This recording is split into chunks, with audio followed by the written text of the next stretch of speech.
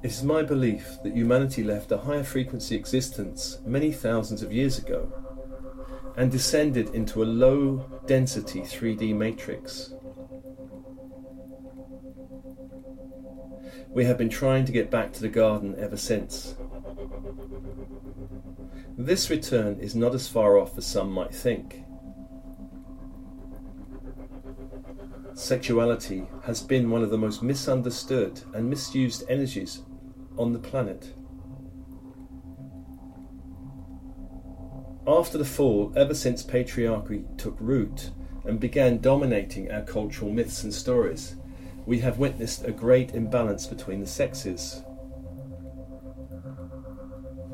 The story of Eve tempting Adam in the Garden of Eden is perhaps the one that underpins our collective reality in the West. This story is about our collective fall from grace into a 3D separation fear control matrix. In the story, the feminine was to blame for our exit from paradise. And as we fell deeper into the polarity of 3D, feminine energies such as love, tenderness, relating, nurturing, intuition, imagination and birthing has been seen as inferior to the more masculine qualities of reason, logic, focus, competition and action. This has happened in almost every culture across the planet. This inferior, superior way of thinking has affected our intimate relationships ever since. Matriarchy, which dominated human cultures for a few thousand years, was far less dangerous, but in terms of our collective evolution, not that much better. Where we are heading, I believe, is a balancing of power within our personal and collective psyche. This balancing within sexual relationships will lead to a new alchemy, one that some have called the sacred marriage. This harmony of power has never happened within our collective memory. This inner marriage is where the masculine and feminine energies learn to work together cooperatively instead of acting like some divorced, bickering couple. This is one aspect of the coming 5D paradigm on the Earth plane. In the 3D matrix, sexual energy has been harvested by low-frequency beings that use human energy as food for their survival. Sexual energy is incredibly powerful. It can lift us to wonderful heights or bring us down in nightmarish ways. Porn and sex addiction are signs that our energy fields are being hooked by lower frequency beings. These lower frequency beings have also been involved with many bloodlines for some time. When this happens, sex addiction or sex problems affect our parents or our ancestors. A number of starseeds and light workers have a mission here to break such involvement in the bloodline, which means being affected by it before clearing it out. Lower frequency beings hook into the nervous system, the etheric system, the chakra system, in order to siphon off our sexual energy. The first step in dealing with this is to realise it's happening. The next step is to look at the material that triggers your emotions and energy field. You'll need to find ways to clear any hooks, cords or psychic contracts in your energy field that perpetuates this situation. Soul matrix healing is one method that can assist with this. Where there is frequency control, there is sexual excitement in the lower chakras and little opening or movement in the upper chakras. Love is rarely present with frequency control. There can be a feeling of obsession with the object of desire. When this happens, we cannot see the light of the other. We are only drawn by the physical characteristics. Obsessive thoughts indicate lower frequency interference. In the 3D matrix, our masculine and feminine energies have been split and set at war with each other. There are many other splits in patriarchy that are coming up for healing at this time of global transition. For instance, various religions have long promoted the notion that the body is inferior to the superior soul. In Christianity, there is the term the sins of the flesh, and the thinking goes, or it used to go, if we punish and hurt the body, then somehow we become more available for spiritual light and revelation. All religions have long sought to control sexual energy, and in particular female energy. In times gone by, celibacy was the body-denying path, the only way thought to lead to spiritual reward. In the body-embracing path, celibacy is an option, but not the only one. Embracing and enjoying sexual energy is an equally valid and rewarding path. Tantra, an umbrella term for many paths that seek to unite heart, mind, sex and soul, is a potent force for awakening. When we learn to honour our sexual energy, we can raise it up through the entire chakra system as we make love. Here, orgasm is not the goal, rather the goal is divine union. The goddess is returning, and what this means is, in the emerging timeline, we are healing the splits and schisms inside of us. In a world that values doing above being, money above environment and human communities, the personal ego reigns supreme. At a collective level, it seems in this 3D matrix we have been led by beings who are at best disconnected from their heart and soul, and at worst completely insane. At a personal level, the ego is a defense mechanism that helps us cope with the world. The ego comes in different forms. Some of these can be prudish, reserved, shy, critical, or on the other hand, open, daring, rebellious, or promiscuous. In a 3D matrix, a 3D world, we need an ego to survive, to cope. When the ego takes over, it feels we have no control over our sex drive.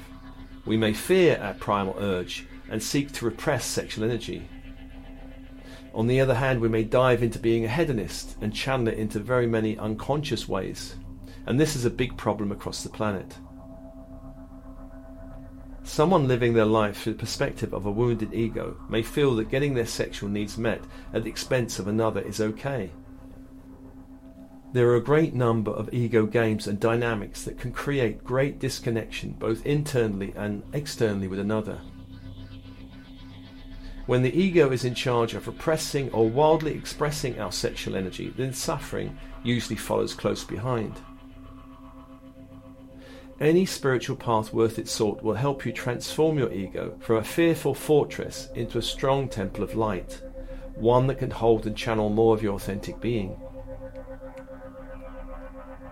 We can understand a person's consciousness and programming around sex by listening to the kind of language they typically use about men, women, the body, love, sexual attraction and relationships. Language is the way we define reality. Western culture has some very shame-based terms for describing lovemaking and also the body. This is not the case in older and much wiser cultures. In my early 30s, I came across the world of Tantra and also the language of Tantra. For instance, the Sanskrit word for vagina is yoni, which means source or origin. This kind of language comes from a culture and religion that honours women as the embodiment of divine female energy. And yoni has many translations that point to the generative power of the Shakti energy. The Sanskrit word for penis is lingam, which points to the generative power of the god Shiva.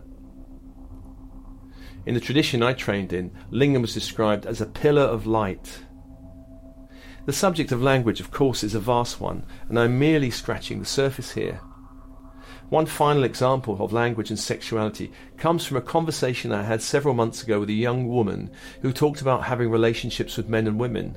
I said rather naively, "So you are bisexual?" And she very beautifully replied, "No, I am gender fluid," and I love this term. It made me smile, and it was a great lesson in updating my use of language.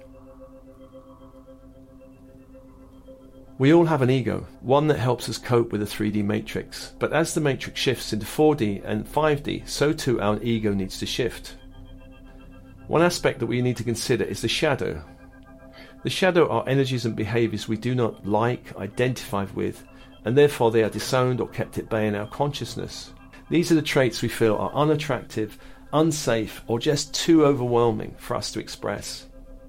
We can disown our primal energies such as anger, sexuality, or even our creativity or joy.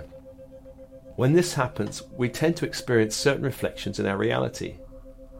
These reflections lead to intense repulsion or attraction. For instance, a responsible, rational man who has disowned his emotions is suddenly attracted to a highly emotional, creative woman. He is attracted to what he's disowned in himself.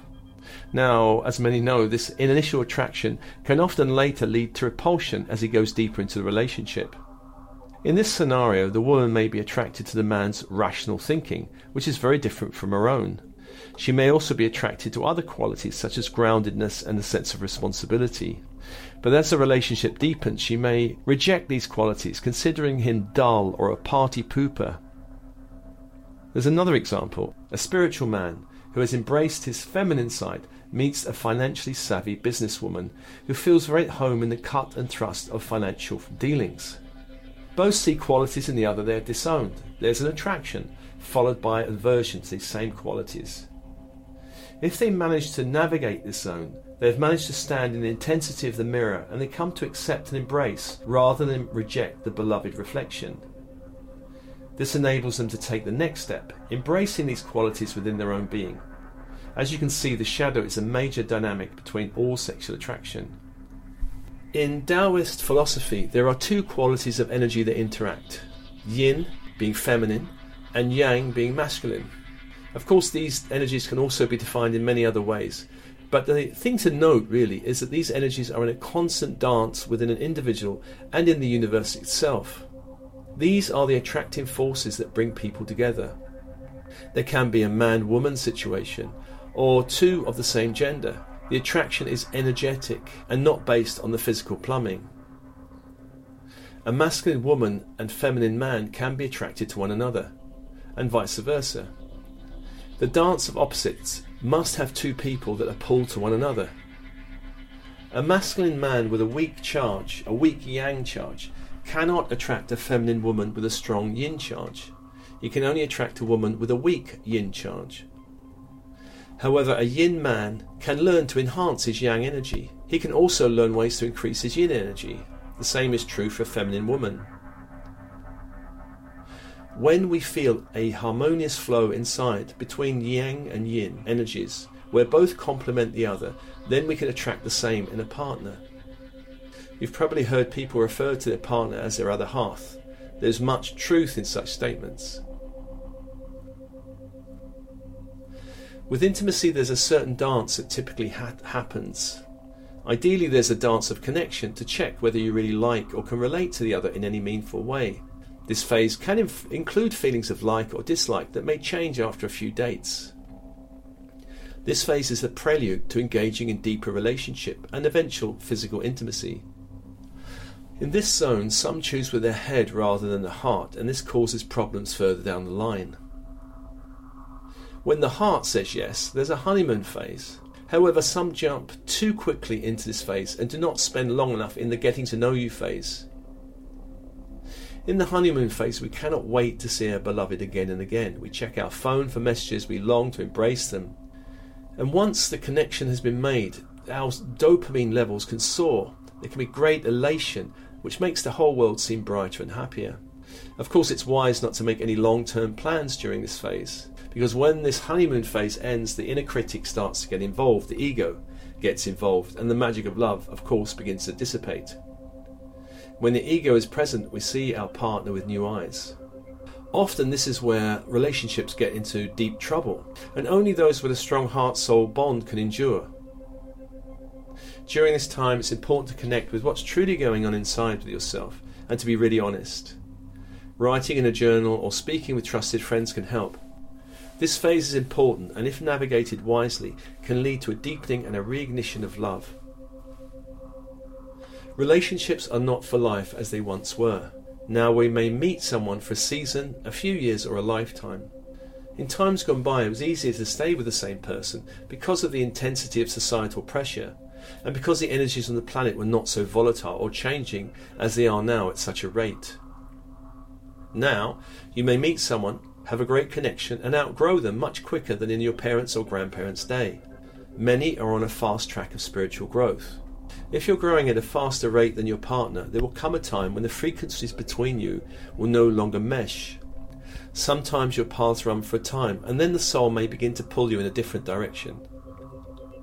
When the soul calls, relationships can be disrupted, especially if the other is no longer on your same trajectory. It's important to note that staying together for convenience or to avoid pain is not really a good long-term strategy. If a relationship ends, then releasing sexual cords, energy cords, or any conscious or unconscious vows or agreement is an important part of moving on. Where there has been any ritual of binding, such as marriage or hand fasting, then it's important to do an unbinding ritual and creating a new vow of freedom. Whenever possible, and as far as possible, after processing grief or anger, stay as neutral and, if possible, as loving to the other person. The highest frequency of sexual interaction comes with love. When love is missing, love-making is reduced to mere fiddling with physical knobs or buttons.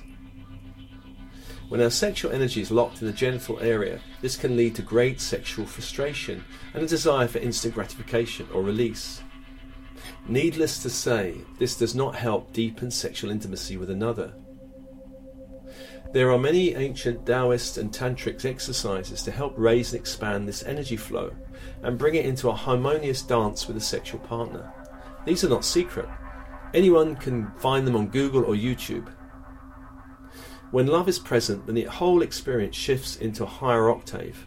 For example, it's like shifting from eating a cheeseburger and chips at McDonald's to dining in the finest of restaurants. Love is the alchemical ingredient that puts the negative ego to sleep. Love, the antidote to a highly critical, judgmental mind. When two souls fall in love, this can come from other lifetimes, this experience, which adds an extra magical dimension to the connection. Here we enter the zone of soulmates and twin flames, spiritual terms rather than romantic terms.